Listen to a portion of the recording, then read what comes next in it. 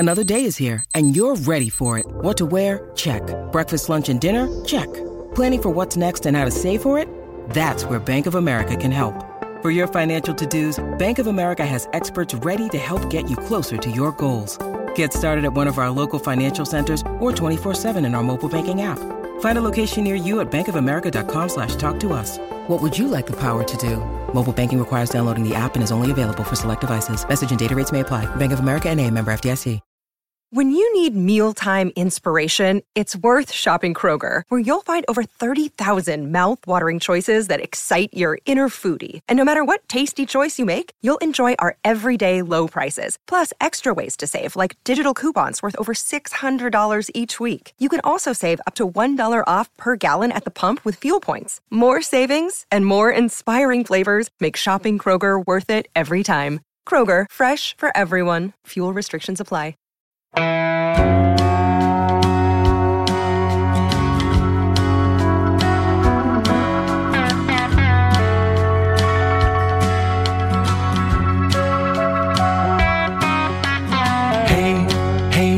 where you been? Buckeye Talk is about to begin. Hey, come on in. Welcome back to the Weekend Buckeye Talk from Cleveland.com. Doug Limerice, Nathan Baird, Stephen Means will be along in a bit. We will do basketball at the end of this podcast. We're recording this Friday afternoon. Ohio State has not yet taken the court versus Oral Roberts, but we're going to record the basketball segment after that game is over with Stephen from West Lafayette. So that's a coming. No, it's not, because Ohio State lost and we did a separate emergency pod. This one's just football. If you want a dose of hoops, but spring football started Friday. And that's what we're going to focus on. Nathan Baird and I were both on. Stephen was on too, from the road.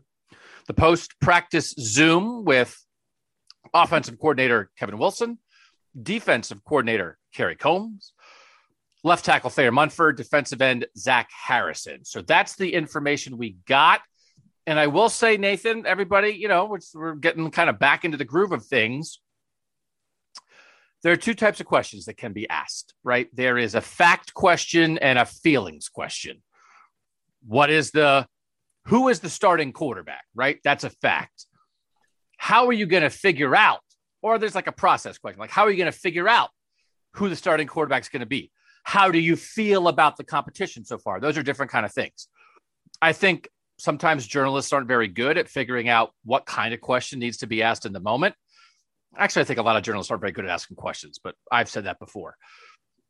Rethinking about the interviews today, I was thinking about the fact that Kerry Combs got a question near the end that led to a direct answer about like who's starting at a position. And frankly, since we didn't get to watch practice today, every single question should have been, can you run through the depth chart for us? Who is the starting defensive line? Who are the starting linebackers? Who are the starting corners? Who are the starting offensive? And it wasn't. And the fact that Kerry told us something at the end, he gave a fact, but we didn't ask enough. There weren't enough fact questions asked because there's enough stuff that's up in the air, Nathan, right, at certain position things of how they're going to go, that I'm realizing I think the beat fell a little bit short on that. What do you think? I could hear that criticism, yeah. I guess it's another thing, though, like if you hear Antoine Jackson was starting at nose tackle today, or the three seniors were starting at the linebacker spots, that tells you something. I don't know that it tells you a lot. Disagree. Tells you the most important thing. Who's in the lead to play? That's the most important thing. Go ahead. But those are who you expect to be in the lead to play on the first day of spring. That's not what right? they do. They start. No, they don't. They don't just put the seniors in. The guys who are with the ones in the first day of practice are the guys who they think are the ones. That's why Darren Lee was on the first with the ones in the first day of spring practice as redshirt freshman. That's why Thomas Powell popped it there. It's not some backwards. Well, we'll just put the old guys out there. It's not senior day. You're definitely correct in that there should have been a question of who lined up opposite Sevyn Banks at the other outside corner today. Who are the starting corners right now, Kerry? Right. Nobody asked that. Who are the starting linebackers right now, Kerry? Nobody asked that. Right? Right. Yeah. You were on the call today too, so. I'm not a beat writer. And they started the question section. It was started about 15 minutes earlier than planned, so I was not shouting. Okay. So I was not prepared. I asked Zach Harrison a question in the dark. But listen, man, I did the beat for 15 years. You guys gotta. I'm a little surprised it didn't come more because let's start with. We said we'll go back and forth. The question at the end, we got an answer. Was it you? We got an answer about safety, right? That helped us. We are informed about the safety position, and sometimes all you're doing is confirming what you think. Right. But like that's a super important thing because we're wrong all the time. So what do we know about the safety position that Kerry Combs confirmed on Friday? That Josh Proctor is the free safety. And I guess beyond that, also that Lathan Ransom is still in that position that he was playing at the end of last season, which is what they call the cover safety, or that safety that is the slot safety, the slot corner, whatever back and forth you want to call that on later downs, passing downs. That's the slot. That's the place that Lathan Ransom is playing right now. And Josh Proctor is a guy that is taking free safety. And then beyond that, the guys that they're mentioning behind him, as far as getting reps today, were Bryson Shaw, who is a former 3-star prospect, a guy who got a little bit of run last year, and then the true freshman Jansen Dunn. Those are your free safeties right now. So he didn't mention Ronnie Hickman there, which makes you think, okay, then Ronnie Hickman must be involved more in the slot corner down near the line box safety coverage thing, which is important. And it's getting confirming Proctor has moved around. We've used a lot of words on this podcast to talk about, do they put Josh Proctor where it's best for Josh Proctor? Do they put Josh Proctor where it's important for the defense? And we thought they would wind up at this. Like if he's not the deep safety, who is? But this is confirming that. And this makes me think that when the season starts, they're going to be in a single high safety look, and Josh Proctor's going to be deep, and Lathan Ransom's going to be up. Now, is he the starting nickel corner, or is it just a third down thing? Again, that's, maybe he's not that, but we know what that position is. I think it makes sense, Nathan, but I think we were also prepared for the idea of, no, Josh Proctor's going to roam, and they're going to try other guys deep. But even like, no offense to Bryson Shaw, but like, okay, well, Bryson Shaw, of all the 85 guys they have on this roster, I don't think Bryson Shaw is like a starting player for them, right? That like, no. It's not like, well, there's a really strong backup to Josh Proctor, which opens the door for where they might move Proctor around. It's like, no, this is Proctor's deal at deep safety, and everybody behind him is clearly a backup. Marcus Hooker, you presume, would have been the number 2 safety, I think, today, if he were not being arraigned this morning and definitely suspended from this team. So yeah, that's probably what we would have seen there. The other thing I want to throw in real quick, just as a caveat for people, because yes, he did say those things. We do know that there are players who may not be practicing right now because of slight injuries. So because he didn't say someone in that 3 stack doesn't mean there's someone else who couldn't be involved who maybe can't practice right now. But again, because we weren't there, we didn't see it, we don't know. Usually I remember last year getting to see that, like Sean Wade and maybe even Baron Browning, somebody else, for like standing off on the side. They weren't really in practice for the first day of practice last year. So that could be going on today too. I just want to throw in that caveat. Right. Although if there was like a gigantic guy, if there was like a huge guy that they think are going to factor in somewhere, Kerry would have said, well, this guy's going to be in there. We don't have it. I think he wouldn't. If it was Josh Proctor, Josh Proctor, he would have said that. Yeah. Yeah. All right. So on the Monday call, I'm going to say to Ryan Day, listen, Ryan, you guys normally let us watch the start of spring practice. Can you run down the depth chart? Can you run down who started with the ones? And then we'll cover that, since nobody else did it today. So since you said I was on the call too, I'll take the responsibility. There's a lot of beat writers who only cover Ohio State football, and that's it. But I'll swoop in and do the job if you guys don't want to do it, because we need facts, right? Like, feelings are wonderful. It's fact time. Normally, Nathan, this is like one of the best days of the year for fans, right, and for us, because we're getting eyeballs on players. And it's not about how Seven Banks looks in spandex, although that was a big part of the first day of spring last year. It's about who's running with the ones. We look at drills and say, well, who's the first guy in the drill? All right, we're going to assume they're a starter for now. So we've got to do a better job of getting that information. All right. You go next. What else now we did get a lot of stuff today. Kevin Wilson's always good. Kerry Combs is always good. I thought Thayer Munford and Zach Harrison, who are going to be 2 of the leaders of this team, did a good job. What else did we want to talk about? Well, I think, this was the first time we had a chance to talk to either of these coordinators since the national championship game.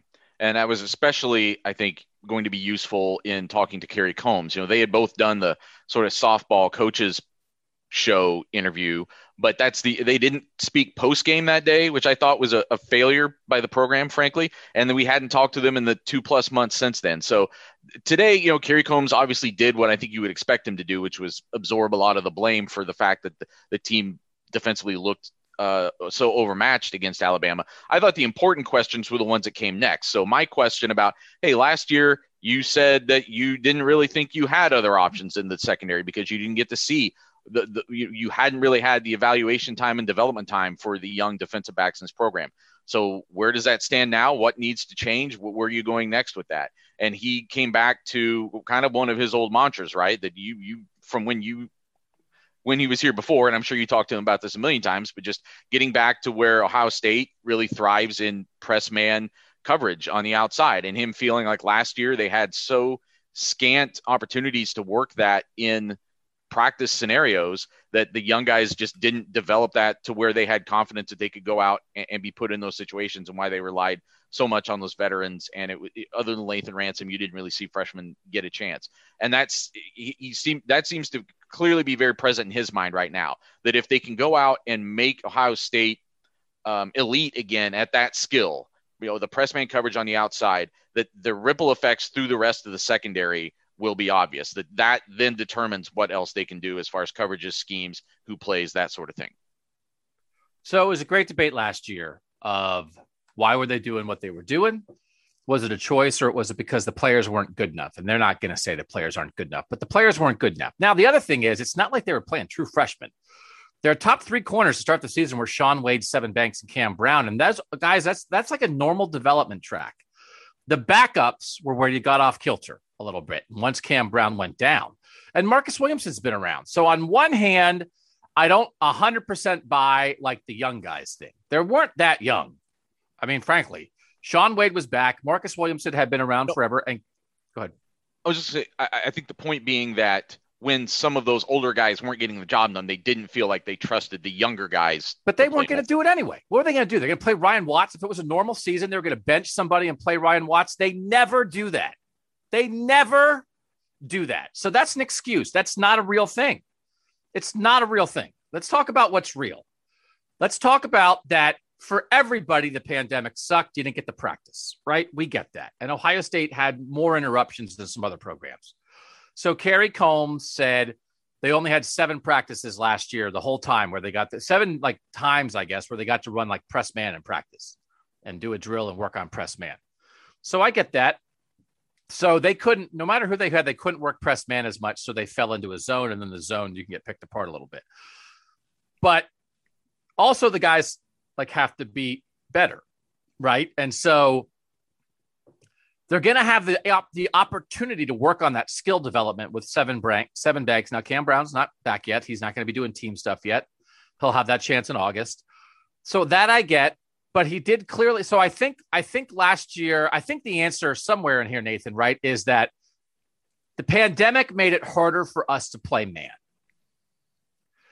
And if we had Denzel Ward, Garyon Conley, and Marshawn Lattimore, and we never got to practice, we probably would have been okay, because we'll just play man and they're so skilled like they were in 2016. We would have been okay. The combination of a step down in talent at corner with the pandemic prevented them from playing as much man as they wanted to play.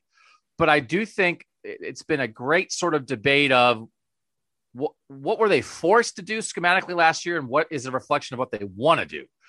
So I think we're still figuring this out a little bit.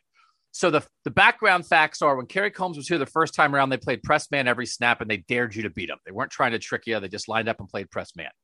Jeff Hafley and Ryan Day come in. They want to do a mix of cover 1 and cover 3, where a lot of times off the snap, it looks the same. Cover 1's man, cover 3's zone. And the quarterback doesn't know what it's going to be, but there's still a lot of man coverage as part of that. It's just that it's mixed up and it's a little disguised pre-snap. Last year, they probably wound up playing more cover 3 than cover 1, more cover 3 than they wanted. So I guess the question now is, Kerry Combs wants to play more man. He wants to develop the corners who can do it, because if you don't have great corners, you can't do it. But I guess, do you think, Nathan, he wants to play like press man across the board, or is it still going to be this mix of cover 1 and cover 3?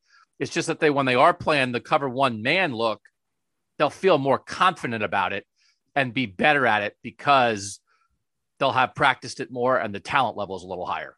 I think it's a lot of that, the latter of that, I think they can still mix up coverages, but I think the underlying thing was they didn't feel confident in those times that they were trying to play press man last year. And it wasn't, again, just the younger guys, because I think you can go back and look, and to your point, you can look at the Alabama game. We went back and looked at the Alabama game in depth, and there are other examples too where guys are playing a softer coverage, right? They're playing off the ball. They're playing more of a zone look.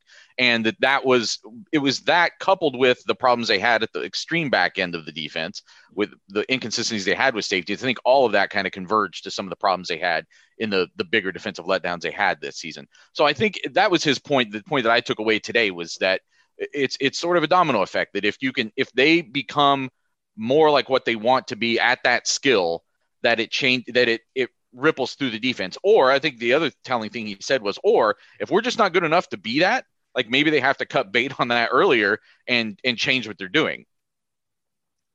Right. And the question is, they lose Shaun Wade, Sevyn Banks, Marcus Williamson, Cam Brown, who was hurt early but was part of that early on. They're the guys who were back. And then, the highly recruited guys at corner are true freshmen. Ryan Watts, Legend Cavazos, and Cam Martinez, right? Redshirt freshmen in their cases. And then I'm saying the guys who are like, oh, well, let's put a 5-star on the field. Right. They're true freshmen. Cam Martinez, Legend Cavazos, and Ryan Watts aren't that. Right. So they're second-year guys. But it goes back to, do you think they're going to steal jobs from the other guys?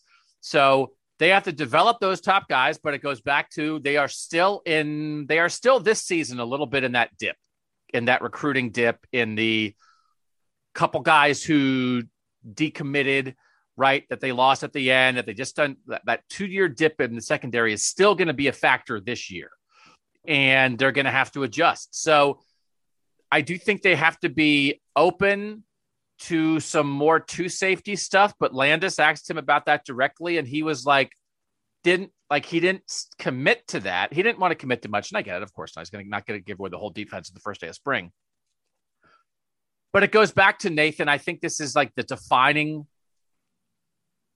conversation of this season potentially is, what kind of defense are you going to play during the regular season? And is it going to be the same defense you're going to play in the playoff? And if you're going to change your defense for the playoff, why don't you just play your playoff defense during the season?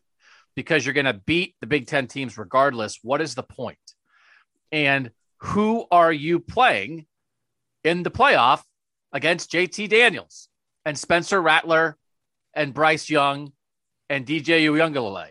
What's the defense then? Whatever that defense is, if that's not the defense you're playing against Rutgers and Maryland and Michigan State and Michigan and Minnesota, I would like to know why. I would like to know the strategy behind that, and I would like to ask 100 questions about that. Or do you think, or is your belief that we want to play single high, we want to play a lot of press man with a coverage mix, but it's single high, and we want to get so good at that, that is what we play against Spencer Rattler. And then if we don't feel like we're at that point by the end of the year, we'll have to switch and play two high safety. You can't answer that. I can't answer that. I want to ask Ryan Day and Kerry Combs 100 questions about that, because there's a lot of strategy there as it relates to your opponent, your philosophy, and your roster, and how you meld those three things together for your answer. You were right in saying that Kerry Combs isn't going to come out and blame they're not going to come out and say we just don't have guys who are good enough. But I think the way he answered Bill Landis' question does kind of extend back to the analysis that we did of the national championship game, where that was kind of the conclusion that we came to. Because I think what he's saying is, we can talk about, 3 deep or split safeties or whatever you want, but if our cornerback play isn't better, it may not matter. That their cornerback play has to get back to that standard that Ohio State has set in the past, or some of these other things are maybe not academic, but they're not going to be the solution to the problem. And I think that was sort of the crux of it, that the level of cornerback play has to raise in 2021. Because I do think there's two things. When the level of play is the talent isn't what you're used to, you can either just keep doing exactly what you do schematically, you stick to what you want to do and get burned, or you adjust. Last year, they did adjust. They did not play as much man coverage. So then they got burnt in some ways because they adjusted, right? But I mean, if they just played man every snap or 85% of the snaps, and then it was like, well, there's another corner getting burned, like that'd be worse. Then we'd be like, why didn't you change? This is not Denzel Ward, Marshawn Lattimore, Garyon Conley. Why did you pretend it was? So I think the issue was last year, yeah, they kind of played defense in a way that they kind of maybe don't want to play, but they didn't feel like they had a choice. So I don't know. I'm not a defensive coordinator. It was a very short conversation. I think it's who's the quarterback? It's like everything was saying, it's like, well, other than who's going to play the most important position on the field, and none of them have ever played before. Other than that, I think it's the most important conversation around this team for 2021 is that answer schematically, because the schematics, the scheme will reflect what they think the talent is ready to do. So I think that is an incredibly important point. All right, let's come back to me. I want to talk about Zach Harrison, which is something we talked about before. And I thought Zach Harrison seemed like he was ready to get down to business today when he spoke with us afterwards. And Nathan, it's one of these things, and I'll keep repeating it because I think it's always worthwhile. He feels like he's fitting exactly the Urban Meyer thing. First 2 years on the coaches, third years on the player. And all this praise that he's getting, and Kerry Combs applied the same praise to Zach Harrison that Ryan Day did 2 days earlier. And Zach Harrison basically just said, I just decided like I'm gonna buckle down and get down to business and like be myself, but just like be serious, be a leader. And I wasn't that as much in my first 2 years, and it's go time. And it's like, everybody is noticing, but he just decided to do it. I thought you also asked a really smart question of him as well, which was, we all talk about, we were having this conversation 2 weeks ago, right? When we were talking about the defensive, who needs to, I can't remember how, I always forget how we worded it, but the most important people on defense, most important people on offense, or who needs to step up the most, that sort of thing, who needs to have a big year. And we had some differing opinions there. And you brought up with him today, like, how much is it unfair to you to keep bringing up Nick Bosa and Joey Bosa and Chase Young and this legacy of phenomenal defensive ends that they've had here? Is that unfair to you? Do you feel too much pressure? Because I've kind of wondered, like, you're the hometown kid, but you're also this highly ranked guy. Does that affect a guy? Does it affect his trajectory when there's all these outside expectations and you're just trying to fit in, especially early on? And he brushed it off, as I guess you might expect him to, saying like, that's more for you guys. That's not something that we think about. I don't know if that's true or not, but I think more to the point of the first half of that and the things that Ryan Day was talking about, it does seem like the light bulb has maybe gone on, and this is the juncture where you hope it happens for a guy, that it wouldn't wait till his senior year, that like something snaps where he's like, well, what am I waiting for? Like this, it's here now. And he probably, all along, guys who are this highly recruited, you might go in thinking maybe this is only a 3-year career that you have, and now you're at that third year. So it's not even so much the transition from second to third year. It might be your transition to, maybe this is my last year. Maybe this is the last shot I have at it. And is there something else that needs to be on the field or to be present in my experience here? And he seems to be grasping that. Time will tell. We'll see it on the field eventually. I did like, again, confirmation. This is confirmation time because it's off-season chatter and are we right or not? He said he wasn't happy with his season last year, and he didn't have a terrible season. He had a good, solid season, but he didn't have a bust-out season, right? And so sometimes I do think like guys are too hard on themselves, and maybe some guys I think sometimes are, I don't want to say disingenuous because that's a terrible word. That's a damning word. And I don't mean disingenuous, but it's like they feel like, well, I had 13 sacks last year, but I wasn't happy with my season. And it's like, okay, we get it. All right, you want to have 30 sacks, but let's not pretend 13 wasn't a fantastic year. I thought this was real. Like, you were good last year. But frankly, we wondered if you might have been better. And frankly, you kind of think you should have been better. And so at your suggestion, I also did ask about the playing time, right? And again, he spent a lot of time on that. He actually played a pretty decent amount. He didn't play as much as Jonathan Cooper, but he was like, Coach Jay, like it's a reasonable thing. There was an opening for him to say, you know what? That's on me. I didn't do enough. If I would have done what I was supposed to do, I would have been out there more, whatever. He didn't go down that road. He just said he trusts Larry Johnson, and every defensive lineman since Larry Johnson has set foot on campus, has trusted Larry Johnson implicitly and advice to defensive linemen who don't need it. I think that's a good strategy. Trust everything Larry Johnson says.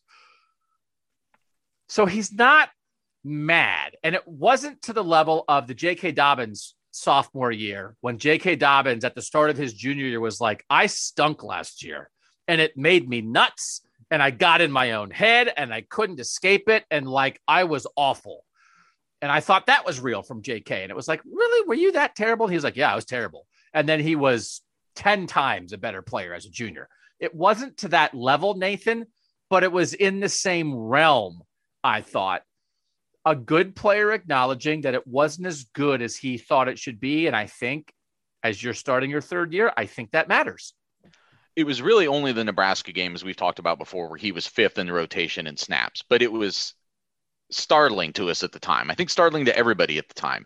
And it made me wonder if that's what you're seeing now this spring, was that for whatever, I still think there was something there. He wasn't at where they wanted him to be. I don't know if it was physically, I don't know if it was attitude, whatever. Something, there was a reason why Zach Harrison and all the talent he has was fifth in snaps. The reason he played fewer snaps than Javonte Jean-Baptiste, maybe there was an injury nobody's disclosed. I don't know, but there was a reason why he was fifth in snaps that game. And it makes me wonder if that was kind of a message that was sent, that you got off to the wrong start there. You've got to get off to a better start this year in 2021, and it starts this spring. You're the guy who can be a real catalyst for this entire defense, not just in the way that you play on the field, but in the way that you carry yourself from day to day. That message, I think, was delivered. Maybe he saw it with his own eyes. He talked a little bit today about, watching Chase Young and watching, what we saw on a day-to-day basis where he's ripping the heads off of people was one thing, but he saw him doing some of those same things in practice on a rep-by-rep basis, never taking reps off, and the way that he attacked the weight room, the way that he just handled his work ethic. Like, that example needs to kind of click in for him at some point. It sounds like maybe it has. It is very, very, very normal. I've been talking to a lot of people about Wyatt Davis for the other thing, and like Wyatt Davis, and we knew this at the time, but it's like Wyatt Davis, even entering year two, like wasn't there. And then it sort of like in the middle of year two started to like click for him a little bit. And then they needed him a little bit at the end of year two. And then by year three, he was ready to roll and he was awesome. So I think a lot of guys, if what you're talking about, Nathan, that it's like, okay, beginning of second year, Zach, it's like, he didn't play that much in the beginning. It's like, okay, maybe there's a message. He starts to come around. And now when he gets to the end of year two, he's like, okay, now I get it. Now I've got to do it. It is super common, even for 5 stars. And it crosses positions because it's like year one, you're lost. Maybe you're playing, but you're kind of lost because a lot of people are lost at college the first year when you're not an athlete, which is like having 2 jobs, right? I mean, just regular student, you're lost. Second year, you kind of start to realize what you have to do, but you're not sure exactly you want to work as hard as you need to do it, because it's like, oh, like the first year I was just trying to make sure I didn't drown. Now it's like, okay, I know what I need to do, but man, that's a lot of work. Are we sure? Like this is what I signed up for? And then it's like, okay, then you're not going to play or you're not going to be very good. It's like, okay, I better get my stuff together. And then year 3 is like, all right, what am I doing? Here we go. I'm not so sure that is not like the typical college football player progression chart and that everything about Zach Harrison is typical. But sometimes if you're not a 5-star, sometimes if there's just not an opportunity for you to play, you get to do year 1 and 2 kind of in secret. Whereas Zach Harrison was like, well, I played some as a freshman. And then like year 2, it's like, man, we think you might be a superstar. And it's like, if it doesn't happen, it's completely normal. But because of who he was coming in and that there was opportunity for him, we got to see his progress, every bit of it in public. And a lot of guys who are just not going to start until year 3, they did it in private. He's exactly on the normal path. And now he's turning the corner for this stretch run. Because as you said, if he's awesome, could be it. This might be his last year if he's really, really awesome, which is certainly on the table. But to reach back to that conversation we had 2 weeks ago, yeah, that might be the normal progression. But the whole point of the Joey Bosa's, the Nick Bosa's, the Chase Young was they did not take the normal progression. They got, by the time they were sophomores, they were beating the world.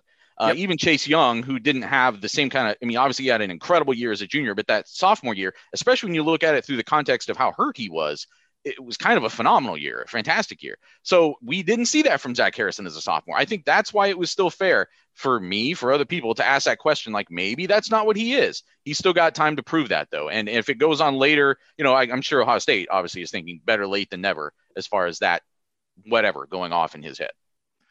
All right, we'll take a quick break. We'll come back. More talk about what we learned from the first day of Ohio State football spring practice. And again, coming later in this pod, Ohio State versus Oral Roberts. What happened? What did we think of it from the first round of the NCAA tournament? That's next on Buckeye Talk. Back on Buckeye Talk, don't forget we're doing the gas station snacks bracket. Fun. I didn't like one of the results early on. Had a personal favorite go down in flames, but that's how the tournament goes, baby. March Madness. That picture that you tweeted out of that, I think, is the first time I've ever seen those. And I think there might be some other voters who, I didn't vote, but there are probably some other voters in the same boat. A lot of voters, which I get, which is when you're doing this stuff that's supposed to, we're talking about butterscotch crimpets from Tastykake, which are more of an East Coast thing. They do exist in Ohio now. They don't exist nationally. That's part of it. If you are when you're trying to appeal to a broad swath, right? It's the balance between keeping your quality high while being able to be a national brand. And so Twinkies beat butterscotch crimpets like 85-15. I guarantee you, almost every voter, if I sat you down with a Twinkie and a butterscotch crimpet and said, what tastes better, you would pick the butterscotch crimpet. But butterscotch crimpet lost 85-15 because Twinkies are everywhere and everybody knows what Twinkie is. And Twinkies gets props for that, right? They win the ubiquity, even though the quality is not as high. I was not exactly sure how many people did know what a butterscotch crimpet was. And I'm guessing that it's not very many, because I think if it was 85-15, I think 15% of the people knew what a butterscotch crimpet was. And they were like, that's much better than a Twinkie. And the other 85% were like, I don't know what that is. I know what a Twinkie is.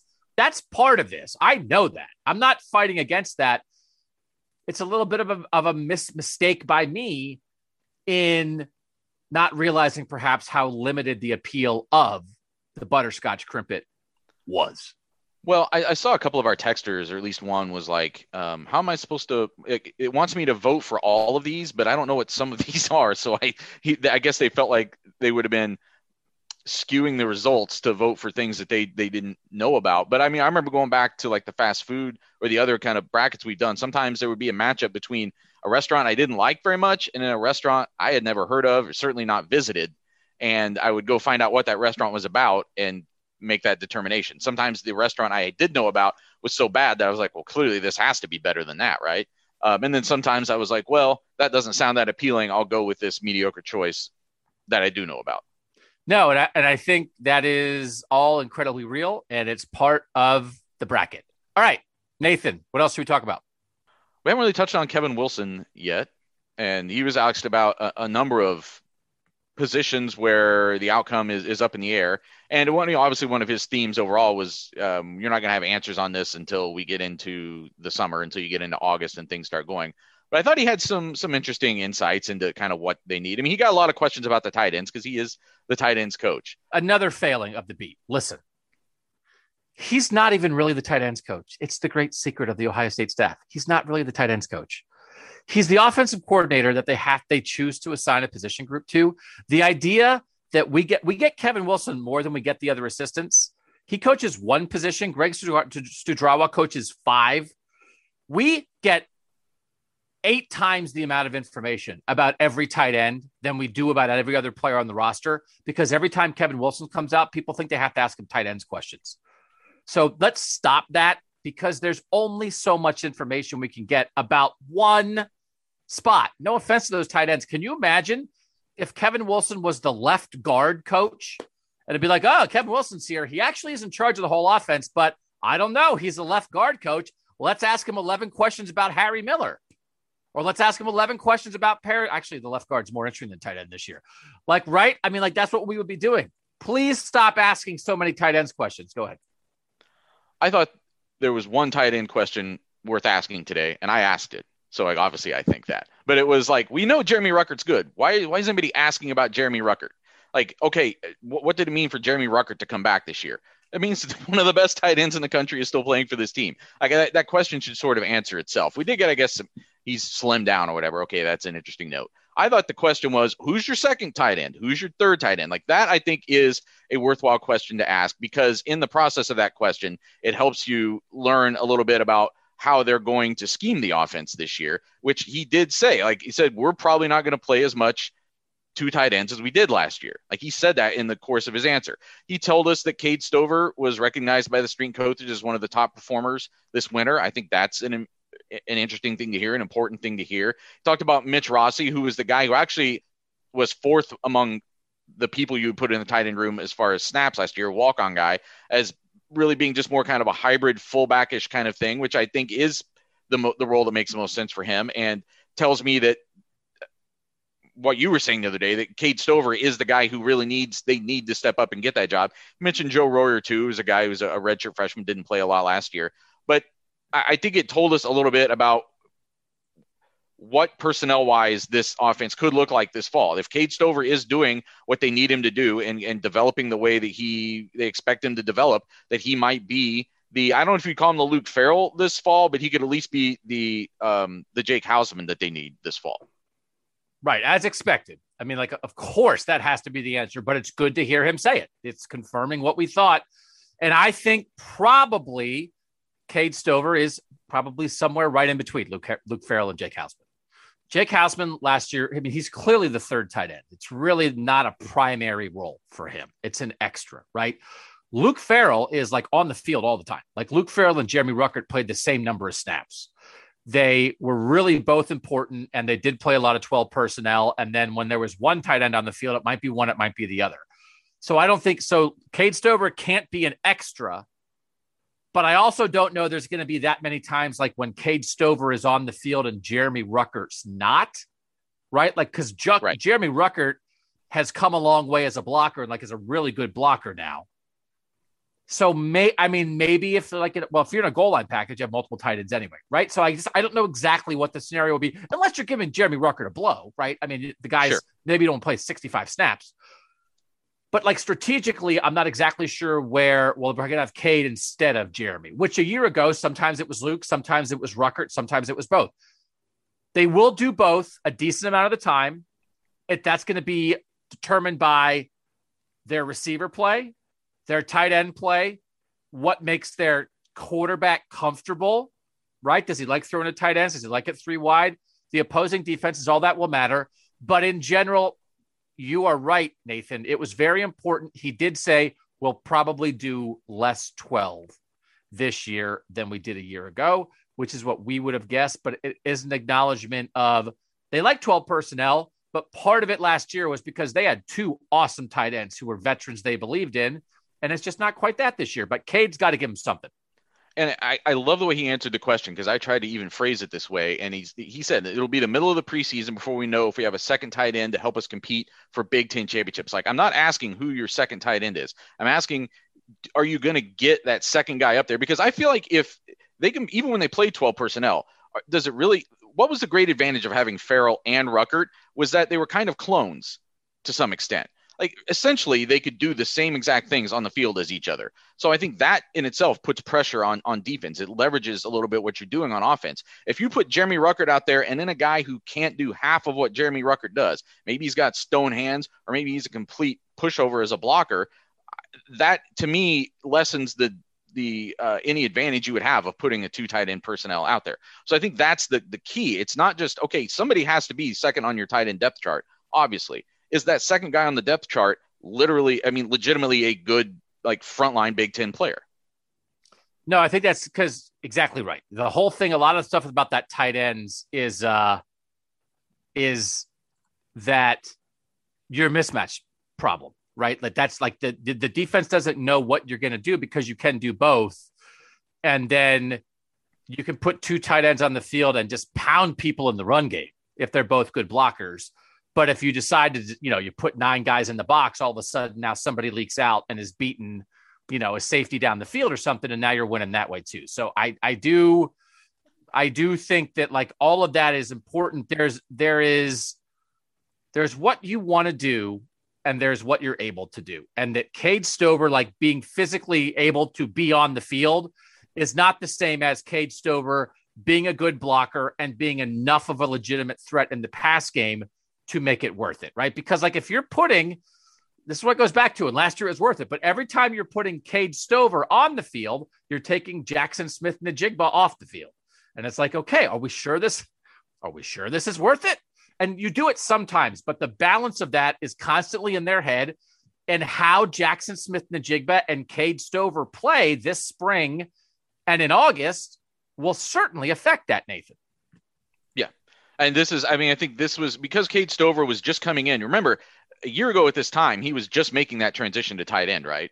So among all of the people who have had that screwed up for them, like their development, he was a guy who was going to be learning a new position last winter and spring, and then that got pulled out from under him.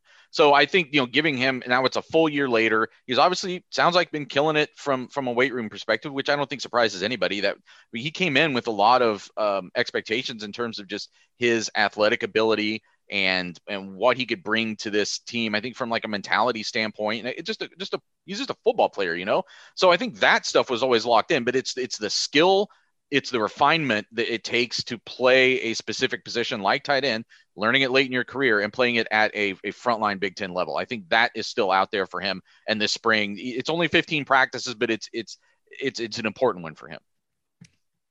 All right, let's go to another one that actually you asked about that I guess we've covered a little bit, but I just want to delve into it a little bit more. I guess we did cover it. I'm trying to read text because I'm looking for something while I'm thinking about this. You talked about Thayer Munford and Paris Johnson, right? And that interaction. But I want to delve into a little bit more just because I want to get a real answer from you on, what do you think Paris Johnson really thought? Like, I'll be very curious when we talk to Paris Johnson that like you thought you were right. I mean, you're going to be here. It sounds like you're going to be a guard. That wasn't in the plan. And there was no way, unless Thayer Munford got hurt, there was no way that this was going to happen unless there was a 100-year pandemic that ruled all eligibility null and void.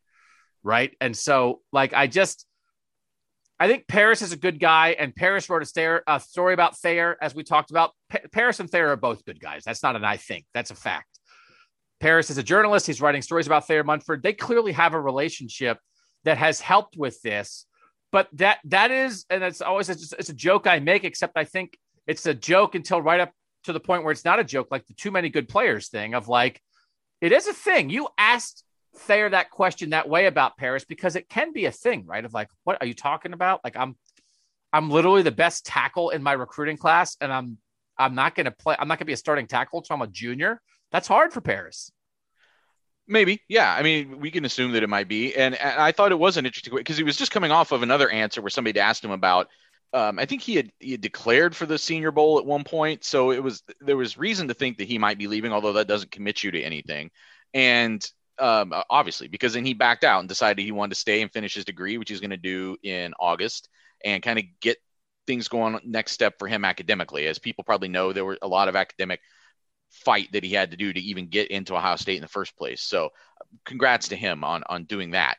But it was certainly, I mean, I thought the best way to get around, stop speculating about it. Like, I want to ask you point blank, like, did you feel that you needed to not apologize or not ask permission of Paris Johnson, but just like explain yourself to Paris Johnson to say like, hey, I know that you were recruited here with the express thought that by no later than your second year, a starting left tackle is going to graduate under the way college football has been structured for its eternity. He's leaving, and that's going to be your job. Like, I'm sure that's how it was explained to him. And, it sounds like just from their relationship that, at least from Munford's perspective, that that wasn't a significant barrier, that they had discussions about it, that he's close enough to Paris Johnson and DeJuan Jones, he mentioned, that he had those conversations like throughout the process. Like, those were guys he was asking for advice. So maybe Paris Johnson has an opinion about that, but I think he's the one to better divulge that than Thayer Munford would be. Yeah, I'm sorry. I think it's really interesting, right? Because nothing is promised, but lots of times things are expected, and it comes up in recruiting. I mean, guys look at depth charts all the time, and coaches sell depth charts to recruits. And you know that they told Paris Johnson in recruiting, listen, look at this. Okay, Thayer Munford, well, Nicholas Petit-Frere might here, but look, sophomore year, there's a spot for you. And then it's not. And it's not a guarantee you got to do what's best for the team. But I do think it's an interesting personal thing about how people handle it. Well, and I think it matters at left tackle. And I know that I've pushed back a little bit as far as like how big a deal it is that he'll play guard this year. I don't think for his long-term development, I really don't think it throws him off if he's as talented as everyone says he is. But when you're in recruiting, I'm sure that you're going to people and saying like, listen, I know this used to be the case. I don't know if it's still true that the highest paid position in the NFL is quarterback and number 2 was left tackle. At least it was for a long time. I think it might be edge rusher now, but I think left tackle might be third. That's what I was thinking. The edge rusher might have overtaken it, but it's close. And that you can go to a guy and his family as he's coming up and saying like, this is what your son is going to be. It's almost like no doubt. Like, and you're going to come here and we're going to put him in our incubator. And at the end of the day, he's going to turn into this and you guys are going to be set for life. I mean, you could say that about a lot of positions, I suppose, but I mean, I think that sale is probably happening with left tackles specifically. So that is where I think like the conversation, at least just from a common courtesy standpoint, almost, right? Like you would go to Paris Johnson and be like, hey, I'm just giving you a heads up. You may not be playing left tackle next year, or if you are, it won't be because I'm not here. So it's not about development. I don't think it's about development, actually. I think it's about how the NFL views you.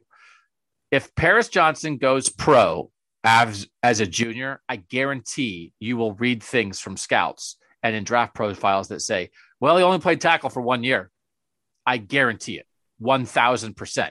Now, will it actually affect his draft position? Maybe not. But that kind of thing comes up at the NFL all the time. And if you say, well, okay, then just stay for your senior year, Paris Johnson is like a top 20 national recruit. Like now you're adding a year to his timetable. That's a year less of making money. That's no small thing.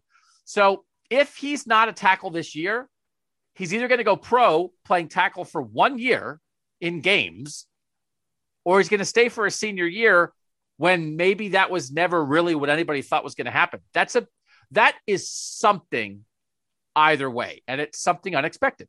I'm not dismissing it completely, but I am saying that the reason why it's a topic of conversation with Paris Johnson is the actual sentence might be he's entering the NFL draft after having won the Outland Trophy despite playing tackle for only 1 year. So Correct. If that's the full sentence, that's the other part of the conversation has to be there. Like he might end up at left tackle and be so phenomenal that 1 year at left tackle that it doesn't matter. Very true. Very true. I want to mention this because I was researching it, and then we can get back to one more thing. So I just want to say this about the text, and I can't find it. Maybe it disappeared.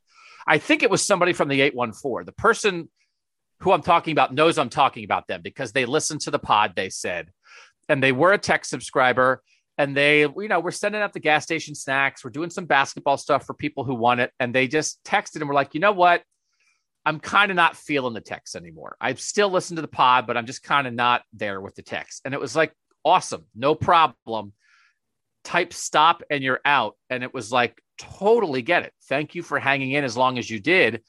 And they were like, they love Buckeye Talk. It's their favorite Ohio State podcast, but they just don't want the stuff in their phone anymore. And it just like reminded me of like a lot of our text audience is filled with Buckeye Talk listeners for sure.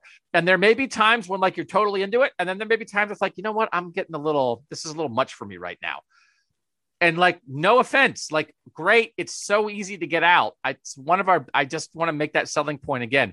It was such a lovely breakup.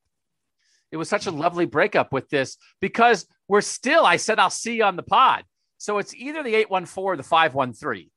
I think it's the 814. So I'm talking to you right now, former tech subscriber. Thanks for hanging in as long as you did. Amicable breakups, Nathan, very important part of life. And I just want to, if you're not sure, here's the thing, right? Listening to Buckeye Talk is being our friend. You're our friend. I have no friends. You people are my friends. Text, we're dating, honestly. And if you're a little worried that you don't want to ruin the friendship by dating us, amicable breakup. I promise we can still be friends if you break up with us. So if that is holding you back, right? Nathan, you ever had that? You ever had the friend where you kind of think, I might want to date my friend, but you're not sure? Has that happened in the Baird romantic portfolio? Sure. Oh, so you're not talking about it. Oh, you're married now, so now I didn't know you wanted a long explanation. And there's no. Now we're just not going down that road anymore. It's like, well, listen, man, I can't talk. No, I think that's as in everybody. Yeah, no. So I mean, I just want to make that very clear to everyone that we are very good at being broken up with. So don't hold back. 614-350-3315. We're not going to call you and hang up. We're not going to drive by your house and your work. We're not going to Facebook stalk you. No. So, I just thought it needed to be said. I did want to say this. This is from our friend Victor, who tweeted this. I listened to Buckeye Talk during my workday for the past 3 years. Today, I had an awkward talk with my boss about making sure my podcasts are safe for work, since Doug compared the inside of combos to porn. He recommended I stick to sports pods. I explained it is a sports podcast. He asked then, why are they talking about gas stations foods on a sports podcast? And I had no good response. And I feel like that is the story of Buckeye Talk. It is a sports podcast. Then why are they talking about gas station snacks? And I had no good response. That is a good tagline, Nathan. I had no good response. Buckeye Talk. It just is what it is, right? Yeah. I mean, we fly without a net here. Yeah, we're like a trapeze without a net. Yeah, for sure. Three knuckleheads on a trapeze. Buckeye Talk. All right, let's do quarterbacks. I unshowered with my camera off. Was listening. I was in on every single one. What? How do you unshower? You went and rolled around in the dirt? No, I'm unshowered. I have not showered. You don't consider yourself. Oh, you are unshowered. No, I'm right. Sorry. I thought you were using it as a verb. Like I went and unshowered myself. Yeah. No, when I went on my a college internship, my junior year of college, and I worked at a newspaper in Virginia, and they had an apartment for the interns that they would set you up in. And so I lived with another guy who was an intern, but he had been like in the military and had been like out in the world and was like an adult.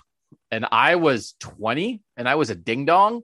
And he was like 30, 35 or something. I think he had kids. He had he had a family, but he was starting a second career after being in the military. And he was now going to be a newspaper photographer. And so he's living with me. It's like unbelievable. And he wanted me to clean out the shower drain after I showered because he said, I don't want to shower in your dirt. And that was, he could have asked me like to go to the moon after every time I took a shower. I was like, you want me to what? Like there's dirt, but it was like an adult thing. And I was just like, I thought the whole thing of a shower was to remove the dirt from me and put it in the drain. But, like the little thing on top, like maybe there's a little hair in there, right? And every now and then you get a piece of toilet paper and like scoop it. He wanted me to do that after every shower. He didn't want to shower in my dirt.